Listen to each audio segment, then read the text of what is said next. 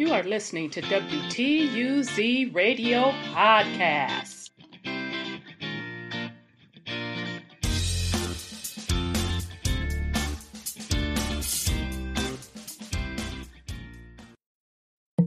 All right, welcome to WTUZ Radio Podcast, and today's episode is the collapse of an empire. All right, so this is a follow-up from a little tidbit I did last week about what is going on in Atlanta with the amount of violence that's happening. And that violence is just a small portion of what is really going on, which is the collapse of an empire. All right. So this is really nothing new, but this is something that needs to be reiterated often. So as we are seeing the symptoms of a collapse, we keep reminding ourselves of what is really happening. Okay, so this particular podcast will discuss the collapse of an empire. All right, so we're going to go through how the infrastructure is collapsing, the economic collapse, which is leading to, of course, job losses, homelessness. Of course, we're going to talk about the violence associated with this as well. Okay. And then just the overall general social collapse. All right. So let's start with the basics. Let's start with the infrastructure. Okay. So America, and I'm going to focus on the Americas, although we could certainly use this around the world in particular, but I will focus for this podcast, for the sake of time, on the Americas, since the America is viewed as the world leading power. America is the Rome 2.0. All right. So, there's plenty of information out there.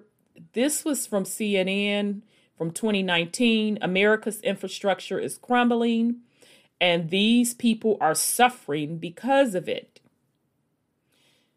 The fabric of America is crumbling. The American Society of Civil Engineers gives the nation's infrastructure a D+. That's the roads and the bridges we drive on every day, the airports we use for business and vacation travel, and the schools where we send our children to learn. And newer networks critical to modern life, like broadband internet, haven't even reached many areas yet. All right. So this article by CNN, they published it in 2019. Now, I know I keep bringing this up, but it is something that should be a huge awakening to us all, because that infrastructure piece that they didn't mention in this article, and one that is really, really precious, is the electrical grid. And as we just witnessed a couple of weeks ago, we literally had an electrical grid system collapse because of weather in Texas. Okay. And because of that failure of that electrical grid during an ice storm, I might add, okay, during an ice storm, people died.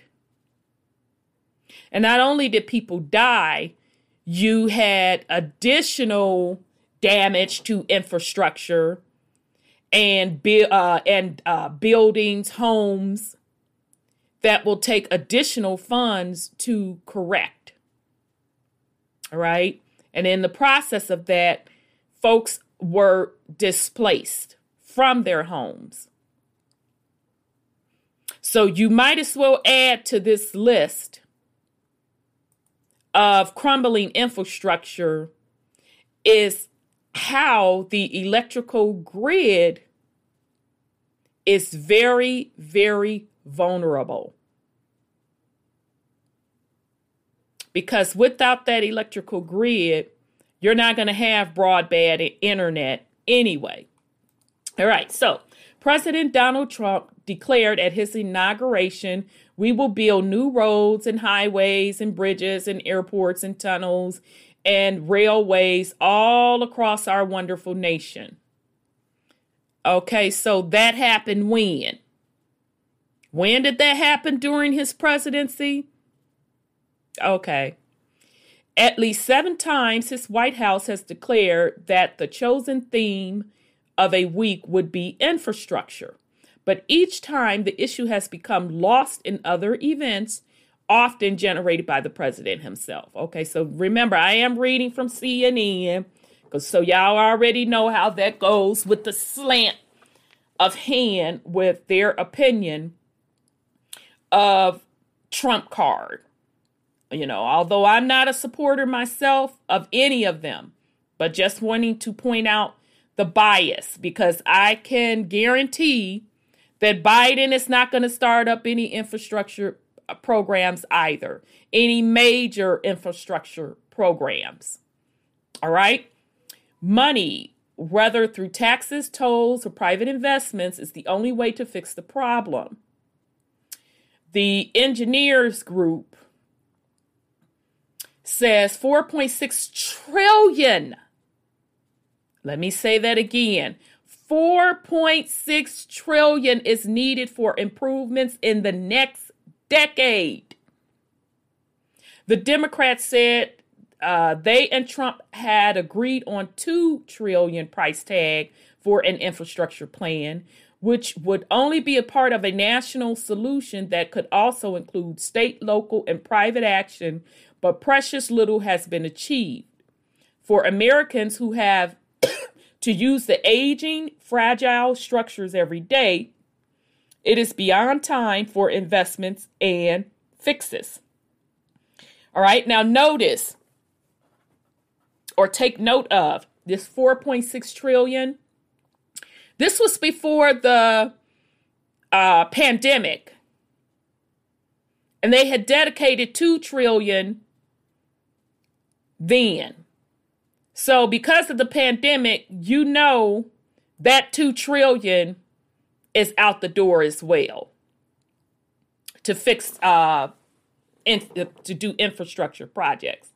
So here are some of the things that are being affected. Roads and bridges. Sylvia Campos loves her 2011 red Nissan Cube, but she says the roads in Michigan are testing its limits. Her car makes a rattling sound after she hit a pothole on one of Detroit's highways recently. It's not the first time. Campos says she also hit a pothole in the middle of a highway where traffic means you can't safely swerve to avoid them. One time she blew out her tires, she says. Every time I'm on the freeway, I'm scared, she tells CNN. But you can't do nothing about it because you've just got to take the hit. You can't go to the right or you can't get to the left because you're going to have an accident. It's terrible. They need to fix them. All right. So now those of you that live in the colder climates up north, you know, we already know what the game is. As soon as stuff thaws out after that freeze and it warms up, that's when those potholes and stuff start developing, and they are pretty deadly. They are pretty deadly and can literally do a lot of damage to your car. Some places have decided to take action by themselves. Neighboring Ohio raised its gas tax to fund road fixes, the state's Department of Transportation says. The nation's roads got a D in the latest engineering report card. Michigan and New York were the worst, both getting a D minus. Okay, so next on the list are schools, sweating or freezing, Mark Mark D. Excuse me. Had to clear my throat there. Sorry about that. Mark DIT, 13, goes to school 5 times as old as he. Many of the fixtures at his school have not been replaced since they were new in 1954. There's been so much lead found in the water that several fountains are shut down, and students help flush the system by turning on all faucets throughout the school for 2 minutes every week. That's not the only problem with water. When it rains, the roof leaks. Sometimes there's water coming through the ceiling in vast quantities, he says. Usually there's a certain portion of the class that's like blocked off because of a leak or because of a ripped up floors. And he says the drastically different temperatures because of the old system make it hard to learn. Imagine trying to learn algebra or reading a book while you're sweating or you're freezing to death. All right, so I'm not going to go over that, the rest of that, the infrastructure, but the nation's schools by the American Engineer Society, they're giving the schools a D+. All right, now, just real quick on the schools, because I had to point this out to quite a bit of folks that live in the suburbs and they live in either a middle class or upper middle class. And they do not see the connection between why their particular schools have certain things and certain programs and others don't. And what everybody seems to forget at the end of the day, major funding for schools come through what? Property taxes. So meaning if the majority of the homeowners are in these middle to upper middle class areas and the values of the homes are a certain amount higher, that means the higher the property taxes will be, and a large portion of property tax go to schools, right? So it's no wonder that when you are looking at what they call inner city schools or rural schools or schools that are in poorer neighborhoods, the resources are slim to none, okay, or very, very limited, because of that direct link of funding via property tax. Okay, so broadband internet, waiting. Amanda Pitchard runs a flower farm on the outskirts of Cleveland, Tennessee, about 30 miles from Chattanooga. She attracts customers online, but she often cannot see her own website. While she has municipal utilities for water, electricity, and so on, there is no internet service. The cell phone service is spotty, so even uploading something to social media can take 15 or 20 minutes, and the dream of uploading videos to show customers what's available or grow interest in the farm seems unattainable right now. We sometimes have to go into town with better internet service to even upload information on our website to reach our clients. It also impacts Amanda's husband, Bob, and their 3 children, who sometimes end up doing homework in their car in a parking lot in town to be able to get online. So they're saying 24 million Americans don't have broadband access, according to the Federal Communications Commission.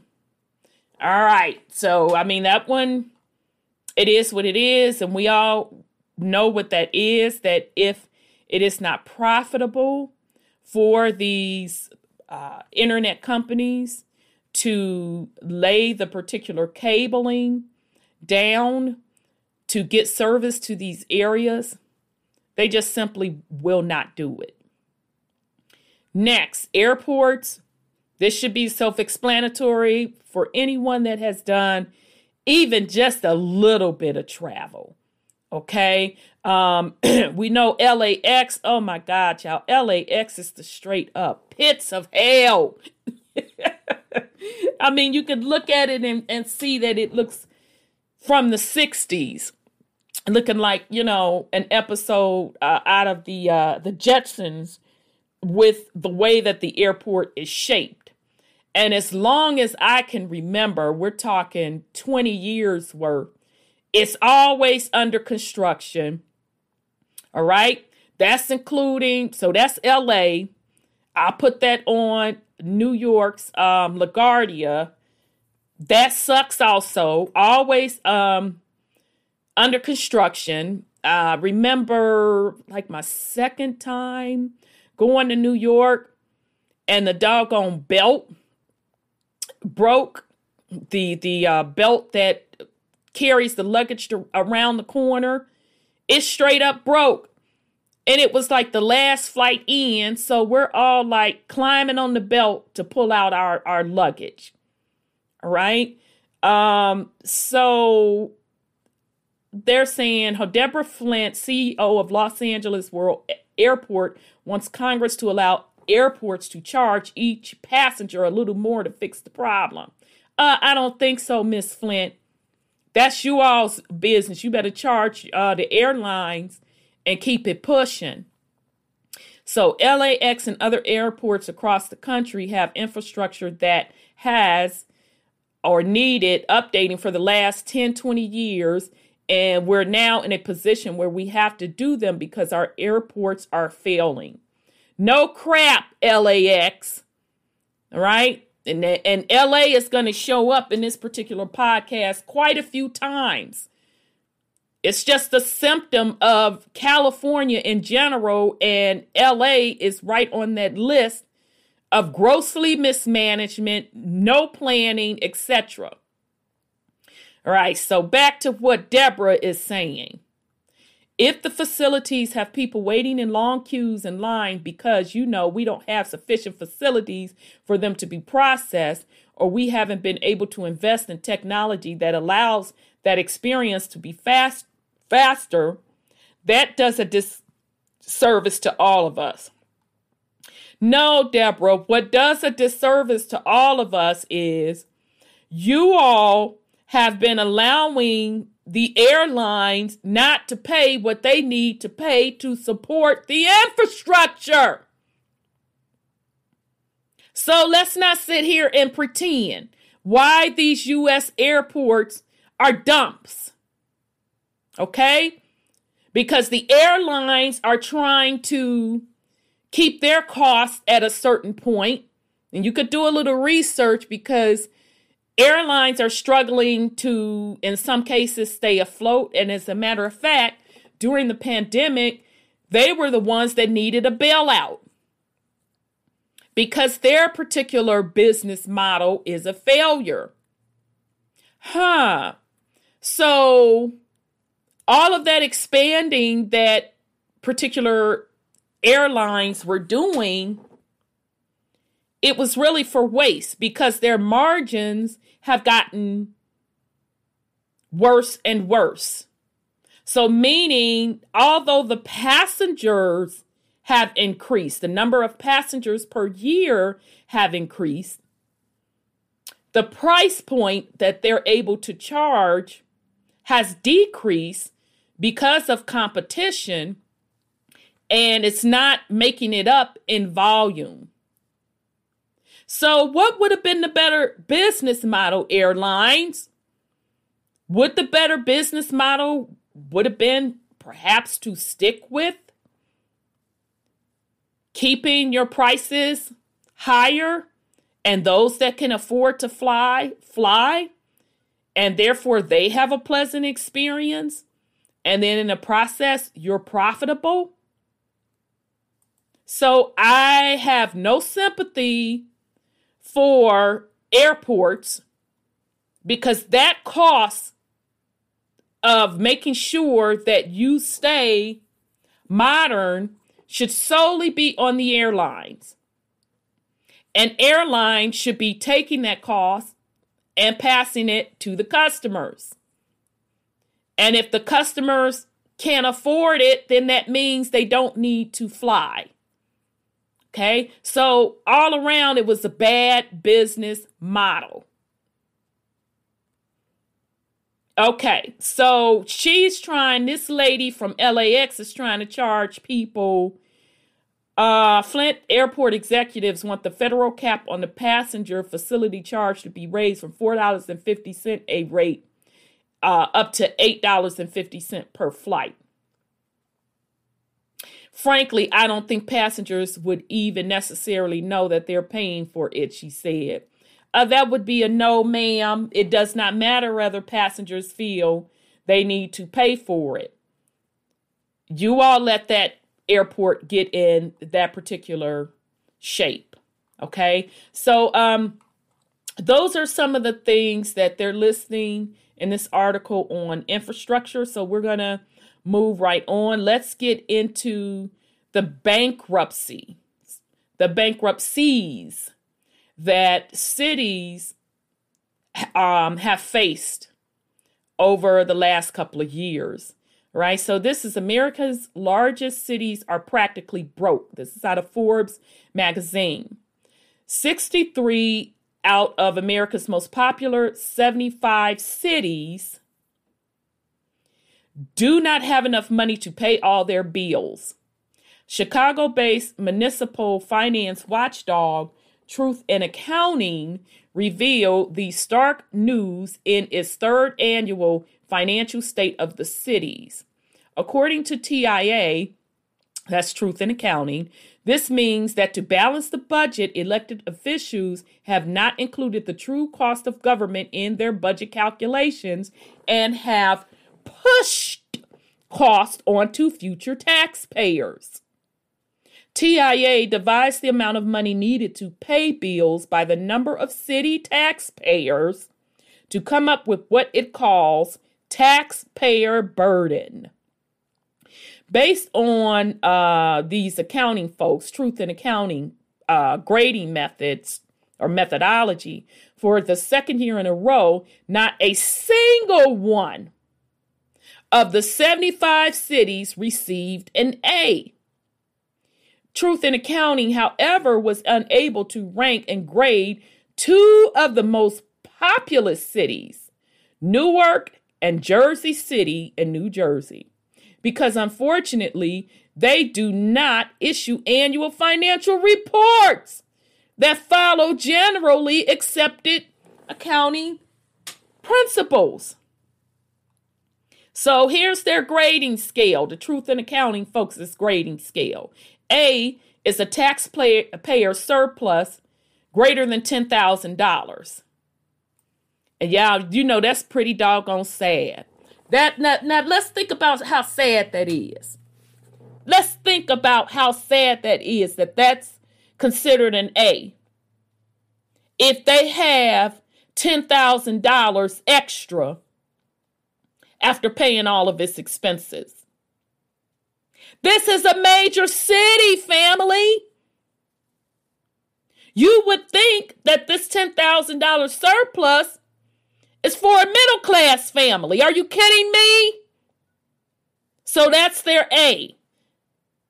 B, taxpayer surplus between $100,000 and $10,000. They're saying 12 cities met that. So no cities met grade A, by the way. My bad. I forgot to say that. No cities got an A.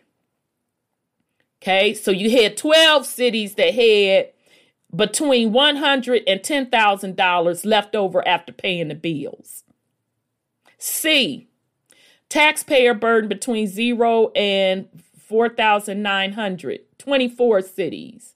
D, taxpayer burden between 5 and 20,000, 31 cities. F, taxpayer burden greater than 20,000 cities. I'm sorry, $20,000. And that was 8 cities. The 75 most populous cities' total unfunded debt is approximately 33 billion. Most of this debt comes from unfunded retiree benefits promises such as retiree health care and debt pensions. Whoa. Did y'all catch that? Total unfunded debt, 330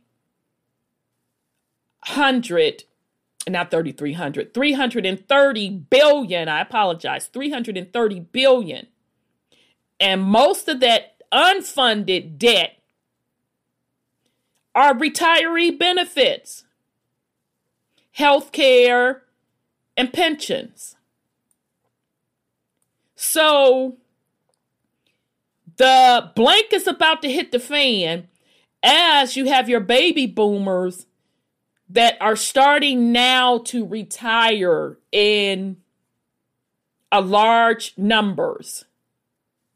So these cities that have had their pensions a part of their salary packages, and in some cases probably the particular employees had to contribute to their pensions. You mean to tell me they don't even have that funding set aside? Woo! What happens when those cities go bankrupt? You better believe that if that is the largest unfunded debt, they're going to be including retirees' benefits. So meaning pensions and health care in a part of that bankruptcy. So they're either going to do like a reduced form or get rid of it completely, right? So if you work for these cities and you're near retirement age, you better take that into consideration. All right? And really, really do some management. I don't know, if that means retiring early to get your stuff. Whatever the case may be. Cashing out, I don't know.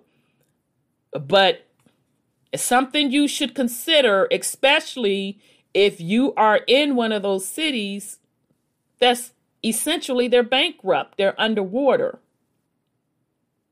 Okay? All right. Unfortunately, one of the ways cities help make their budgets look balanced is by shortchanging public pension funds. Presently, pension debt accounts for $189 billion, and other post-employment benefits, mainly retiree health care liabilities, is about $139 billion. So Irvine, California, Charlotte, North Carolina, Washington, D.C., Lincoln, Nebraska, and Fresno, California are the cities with the highest level of surplus. Okay. All right. So I'm surprised anything Cali made it on there when it as it relates to surplus. Okay, and then it says for the second year in a row, Irvine has been ranked in the Truth in Accounting's analysis. It has $617 million available in assets to pay $240 million worth of bills. This means that there is a $377 million surplus, which is about $4,400 surplus per taxpayer. However, Irvine is hiding, ooh, child, here we go. Irvine is hiding $3.6 million of retiree healthcare debt from its balance sheet. Wow. Irvine received a B for its state of finances. A B is given to cities with a taxpayer surplus that is between $100 and 10,000. Okay, so that's very interesting. So it appears that all of these cities, they're hiding the cost for the retirees fund. Now, I know some people complain about such a large commitment for retirees when it's concerning the city employees and the state employees. Now, I'm just going to say this, having been a contractor for quite some time now, and from time to time working on city, county, and state contracts. Yeah, it is not like they're kicking it up and living. As a matter of fact, if you are a worker, so city and state and county worker, you are not getting top dollar for the job that you are in. Your particular salary is under the market. And that's hence why a lot of professional people will not take a job from those particular agencies because of that. We're talking 10, 20,000 minimum difference in salary. All right. So I'm saying all that to say these folks, they've earned their pensions. They've earned those pensions because for years they have been paid under market value. And it doesn't even matter if it's a new job. It is still under market. All right. So I would hope that particular truth comes out as taxpayers are complaining about these particular pensions. If they look at the cost of the salaries, those folks have earned their money. And it would be most certainly sad if they are cheated out of that. So let's move on. The cities in the worst fiscal condition are New York, Chicago, Philadelphia, Honolulu, and San Fran. These cities, like many states and cities in the U.S., have large unfunded pension liabilities, which are greatly affected by the volatility of pension assets. Unfortunately, to achieve higher rates of return, government pensions plans have increased their allocations to riskier assets. According to the Nelson Rockefeller Institution of Government, 2/3 of public pensions plan assets are now invested in equity-like investments, up from 1/4 in 1970. Okay, so New York, they kind of show a graph, a bar chart of bottom sinkhole cities, and New York. Whew, child, New York is in the worst condition. Chicago is second, Philly third, Honolulu is next, and then San Fran last. Okay, so, all right, I'm not going to read the rest of this for the sake of time, but it also kind of goes into the taxpayer burden, and it shows how it has increased rapidly over time. Okay, and anybody in Chicago, it's interesting because a few people in Chicago have noted how a lot of the programs, state-funded programs, are just like null and void now. I know a younger person I was talking to, we so happened to went to the same college, but of course I was way before her time. And she was telling me that particular college, their enrollment rate dropped drastically because the state funding dropped. And it was to the point where the college almost shut down. They had dorms that they couldn't open up, a lot of classes that just couldn't go on because of that funding. And then also, I had someone talking about the property taxes in the city of Chicago. And I'm like, really? Now, I know New York's property taxes, oh my God, they're off the chain. Jersey's property taxes are off the chain also. So meaning, let's say if you pay off your home, you're paying $20,000, $30,000 in property tax. Well, isn't that equivalent to having a mortgage or paying rent? We're talking per year, $20,000 to $30,000. Okay, same with Chicago. Chicago has gotten to that point also.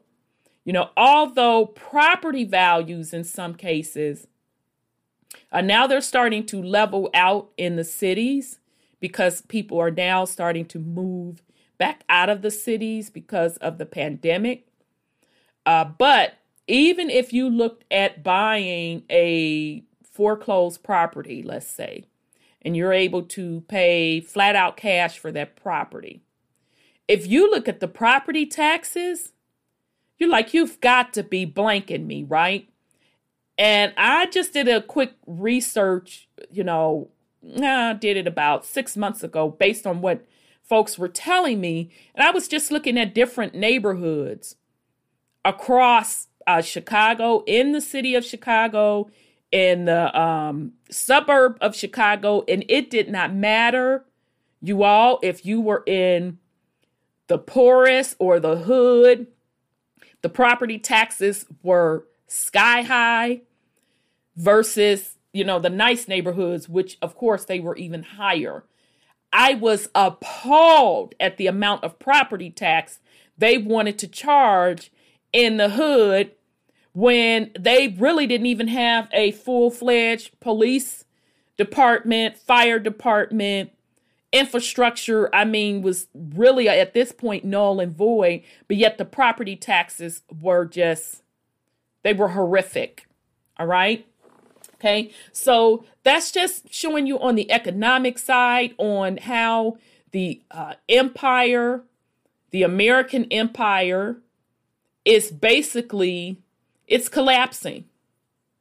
Okay. And this even, of course, rolls up to the state level, where states also are going broke. Now, this is going to 2020, and this was on NPR. States are broke, and many are eyeing massive cuts.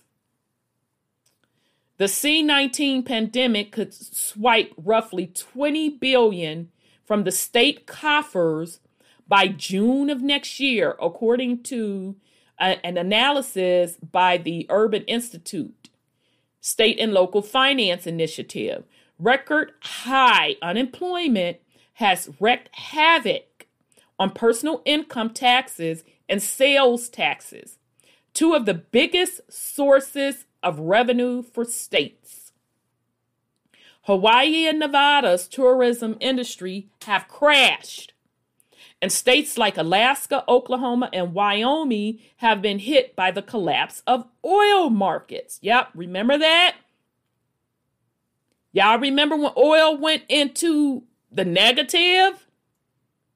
Okay, that's also the sign of the collapse of an empire, of this particular American empire, because remember, this empire was built on the petrodollar, the oil dollar. So meaning when they took the American dollar off the gold standard, all right, and just to put that in perspective to those that are not familiar, and those that are, just be patient so we can make sure that we clearly explain.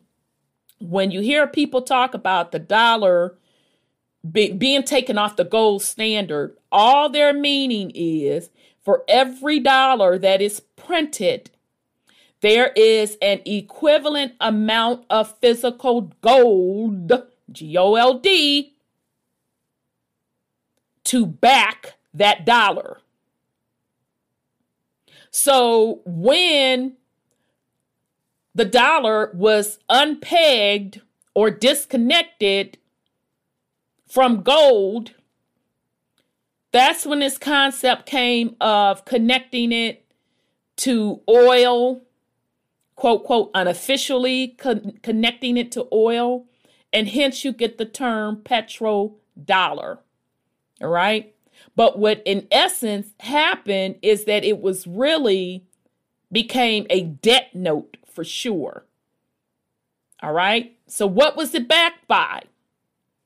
Nothing. And you really couldn't even say it was backed by oil, because oil really wasn't coming from the U.S. like that. Yes, the U.S. has a big oil reserve, but the amount of debt that has been printed, i.e. dollars, certainly could not be backed up by oil.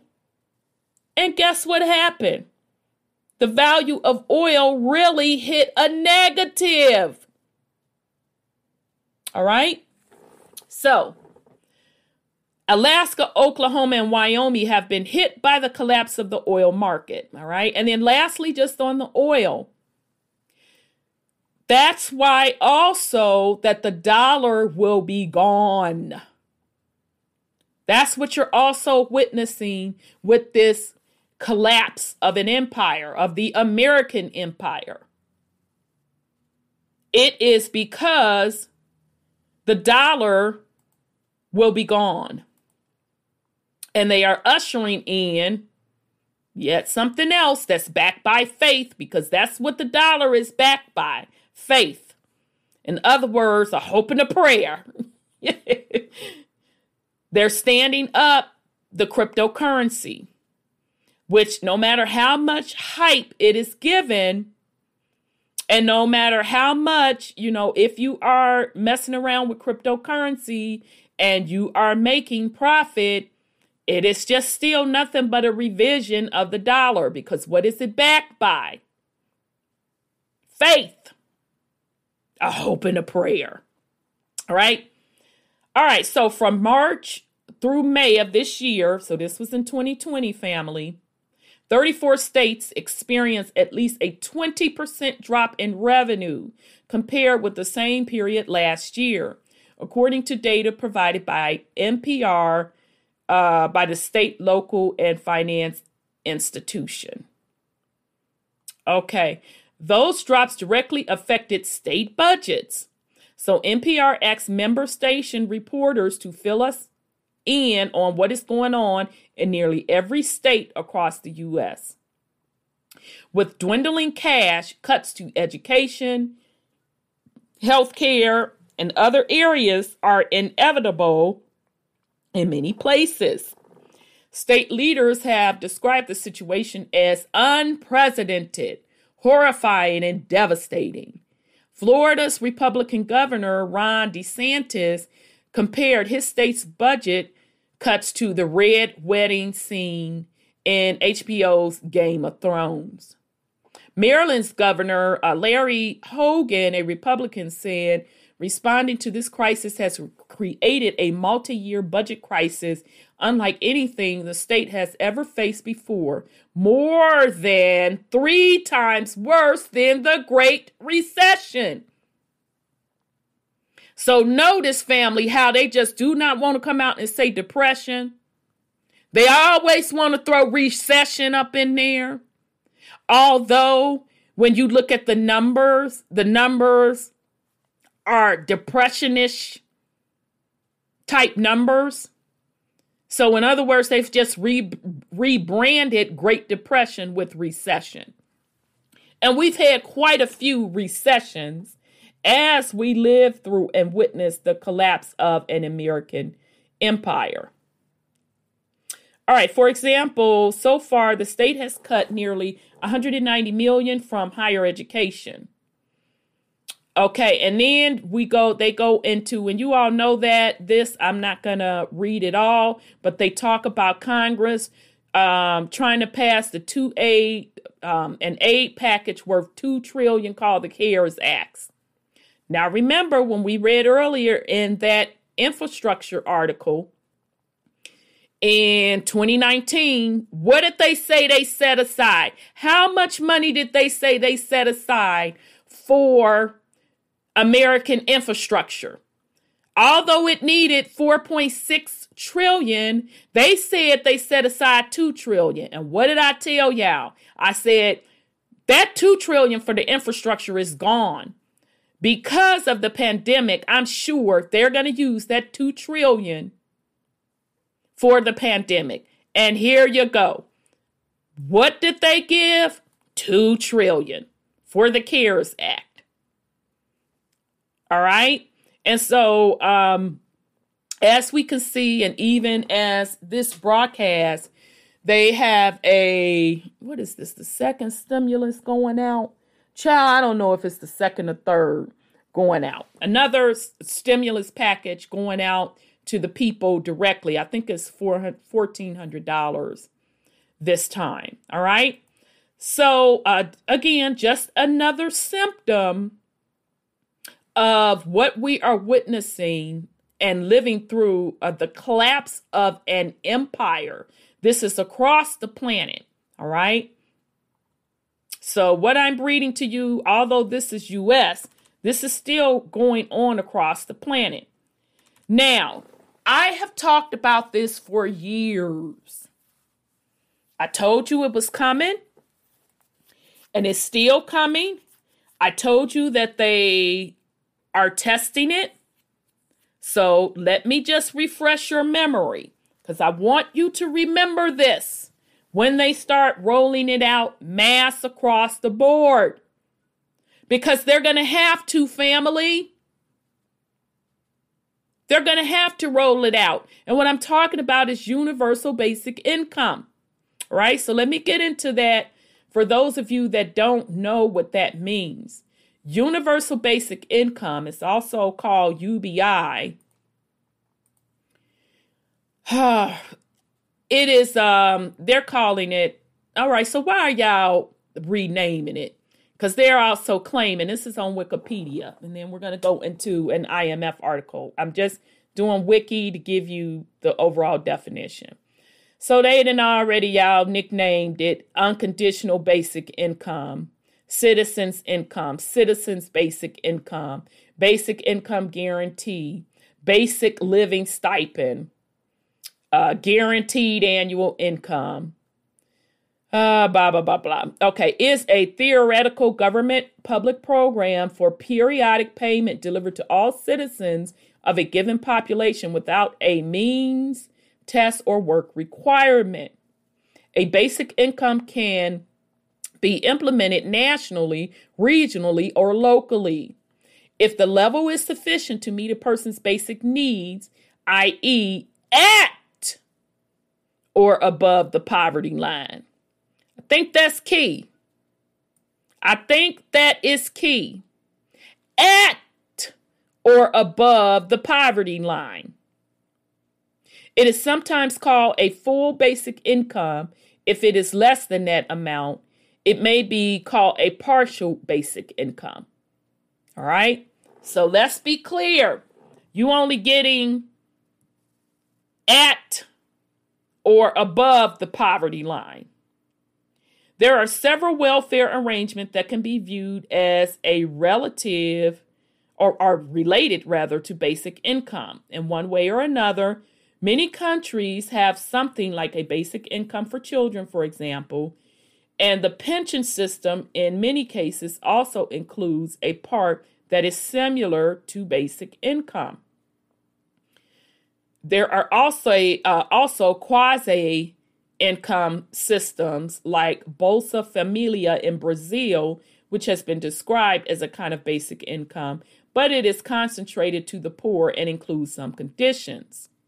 The Alaska Permanent Fund, in all essence, a partial basic income, with the average payout being $1,600 annually per resident, though the amount varies substantially from year to year. Okay, it says the negative income tax is also strongly related to basic income. Several political discussions are related to the basic income debate, including those regarding, okay, so I'm glad they brought this up in the wiki because I was going to bring it up. So the political discussions around basic incomes include automation and artificial intelligence and the future of work. A key issue in these debates is whether automation and AI will significantly reduce the available jobs and whether a basic income can help alleviate such problems, as well as whether a UBI could be a stepping stone to a resource-based economy or post-scarcity. Okay, so I'm not going to read any more of that because I wanted you just to get an idea, if for those of you that were not familiar with UBI or Universal Basic Income. All right. So, and the presidential candidate, his last name was Wang. He was the one that talked about it during his presidential campaign. And the reasons he mentioned, of course, were automation and artificial intelligence. And he's not the only one that's been talking about it, okay? He was just the one put on the national spotlight because of the election. But you also had Elon Musk talk about it as well as Branson, okay? Now, if you start looking at the amount of automation that is going on, it is mind-boggling, family. You have the fast food restaurants that are instituting the robots in the back cooking the food. Now, this is going on in the U.S. Over in Asia, they've really started to ramp up those games, okay? I saw where one particular warehouse was using automation to do the forklifting. I saw where the ports are using the robots to even manage the ports, the shipping containers. Okay. So, and we all know about the artificial intelligence. Okay. That's basically programming computers to do logical thinking. And that's also going to replace a lot of jobs. All right. So what you're witnessing is yet another shift from a different type of an economy. So the economy, we went from agricultural when the Americas was being founded, was all about the cotton is king. And tobacco, and even hemp. We talked about hemp and the importance of hemp, although they don't want to publicly talk about it. But hemp was definitely one of the main crops and profitable crops during early colonization in the Americas. So we went from an agricultural economy to a service economy. All right. So now what we're witnessing are those service jobs are now going to be replaced with automation, okay? And even just the way things will be financed. So banking will change as we go into the digital cryptocurrency space. The entire banking will change. Even the way loans are given. You're going to start hearing things like smart contracts. The infrastructure is already set up. So instead of doing loans, you would do stuff called a smart contract. So the finance world will totally change as well. All right, so let's see what the IMF had to say, honey. The International Monetary Fund folk. All right, so this is off their site. Back to basics. When did they put this out, you all? Don't see a date on this. Oh, 2018. 2018. All right. Back to basics. What is universal basic income? Many governments pay pensions to elderly people or unemployment benefits to those who lose their job or child benefits to families. Cash transfers to households are common in most countries. What is a universal basic income and how is it different from these programs? Universal basic income is an income support mechanism typically intended to reach all or a very large portion of the population with no or minimum conditions. Discussions around universal basic income can be heated both in a scholarly content and in public discourse, and there is no established common understanding. Very different income support programs are often labeled universal basic income, even when they have little in common or do not aim at the same goal. Many ongoing and prospective experiments with universal basic income around the world refer to very different interventions. Examples including cash transfers to a selected group of unemployed people for a short period of time, that's in Finland, to adults for 12 years in Kenya, and to randomly chosen households in California. I told you, y'all, they was testing UBI in the U.S. This diversity reflects the absence of a unified definition and assessment methodology in both the literature and policy discourse. All right. So I'm just going to skip through a lot of this. Yeah. So, universally or means that they're saying a very large coverage of individuals in a society and unconditionally or very broad condition in provision, as in the case of whoever this Atkinson's proposal was back up in the day in 1996. Okay, so this was coming from the IMF family in 2018. Okay, that's when they chose to talk about it publicly in an article because they know that the way that the empire is currently being financed is changing. Okay, so you can even go as far as to say, and I will say, in my opinion, it is definitely a planned collapse. It's been a slow collapse, I would say, over the past minimum 30 years. Minimum 30 years. And we can point to when the U.S. started shipping jobs overseas, manufacturing, steel. That was starting the planning of the collapse of the empire as we know it today. All right. Now, some of the results of this collapse of an empire, we know what comes with that. All right. I talked about it last week a little bit when I put out what is going on in Atlanta with the violence. So you have a rise in crime, a rise in violence.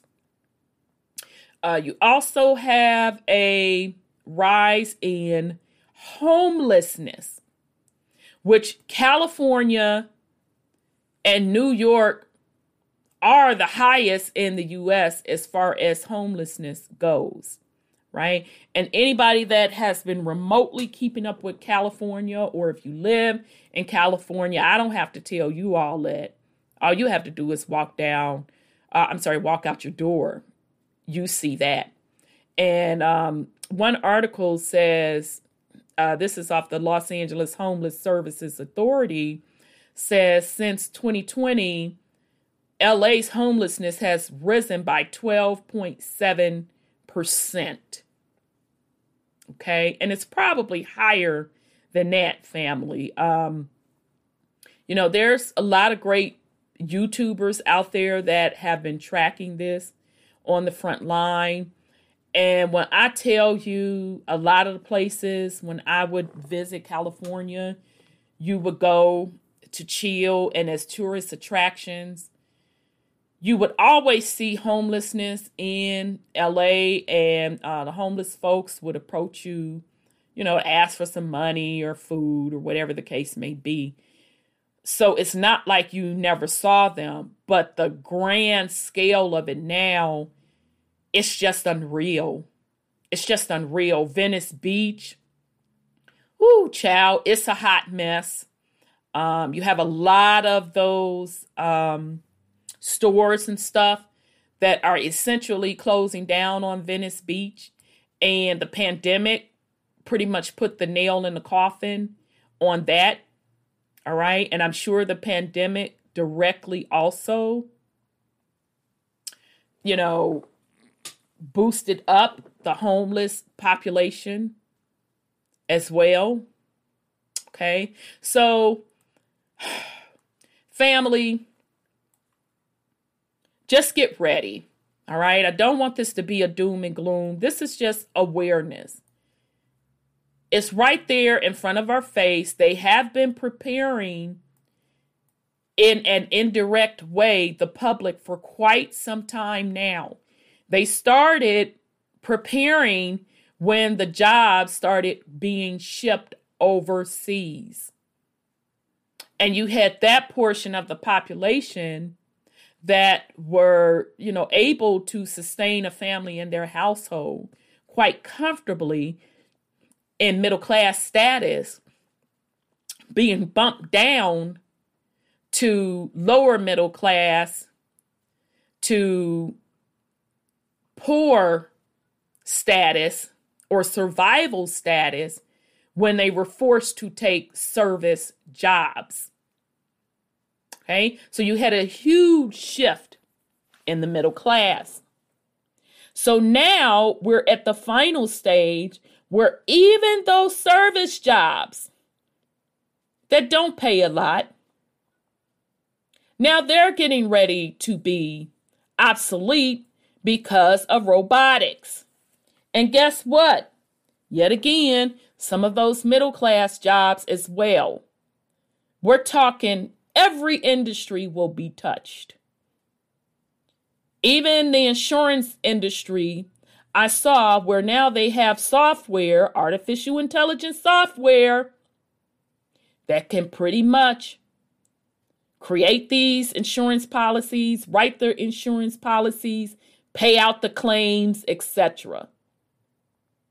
Even the medical industry. They're getting to the point where they are programming robotics to do these surgeries. All right. So we already talked about the warehouses, which those jobs had already been low. So now they're bringing the robotics into the warehouse. Okay. And there's a great documentary, forgive me, I can't remember it, where China bought a manufacturing plant. It was a glass plant. A glass. I think they made windshields. Don't quote me on that, but it was some type of glass plant over in the U.S.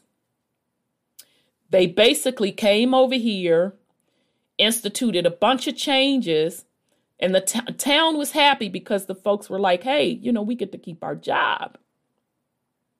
They came over, instituted some changes that made it difficult for the American workers to adjust. Then they started bringing more of their management over.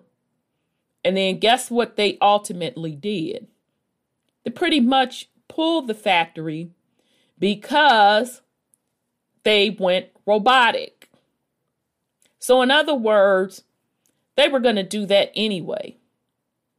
They only use the saving the jobs as a guise to get that particular company.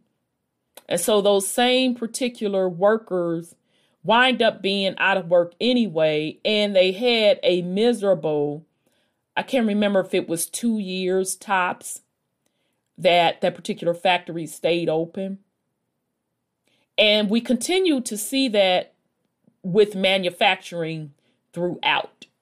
No matter how many grants that the federal government decides to give or the state and local government decides to give to these companies, they ultimately either send the work overseas. Not either. They do. They just send the work overseas.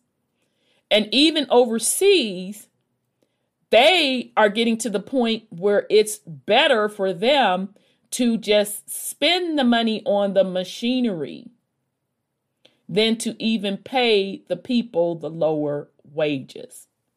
All right.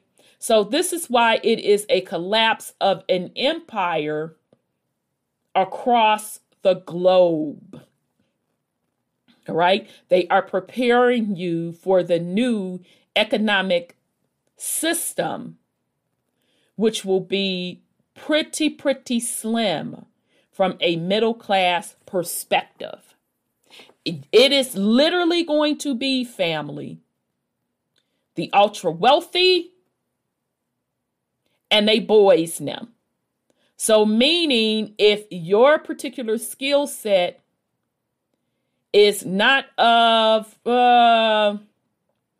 beyond being in touch with AI and robotics, you will be fitting in that category of needing to depend on UBI. Now, from a spiritual perspective, why is this happening? Because you have a change in the frequency. So meaning Mother Earth's frequency has risen. And any currency that these empires use, they match that currency based on the frequency. So because Mother Earth's frequency is changing, their currency must change as well. And including the technology, that must change as well. That's what the whole, going up to the 5G stuff, the 5G stuff. That's what that was about. It was matching the planet's frequency from a technology standpoint. And they're still behind with the 5G, right?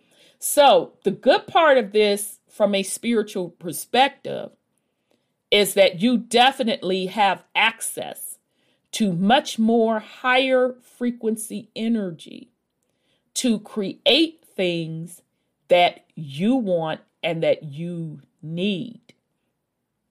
The flip side of that, if you are depending on these same systems and these same empires, you are leaving yourself extremely vulnerable. So what should you be doing? You all should know me if you've been rocking with me for any length of time. You should be creating the world you want to live in. You should be becoming self-sufficient. That's physically. Spiritually, you should be creating with your consciousness the world you want to live in. You have that ability. All right, family. So I hope that you have gotten some use out of this. Again, you are really in a wonderful time. We are seeing some incredible things, some shocking things. But if you know why these things are happening, you can put it in a different perspective. So I wish everyone well on this Monday. Peace and love, family.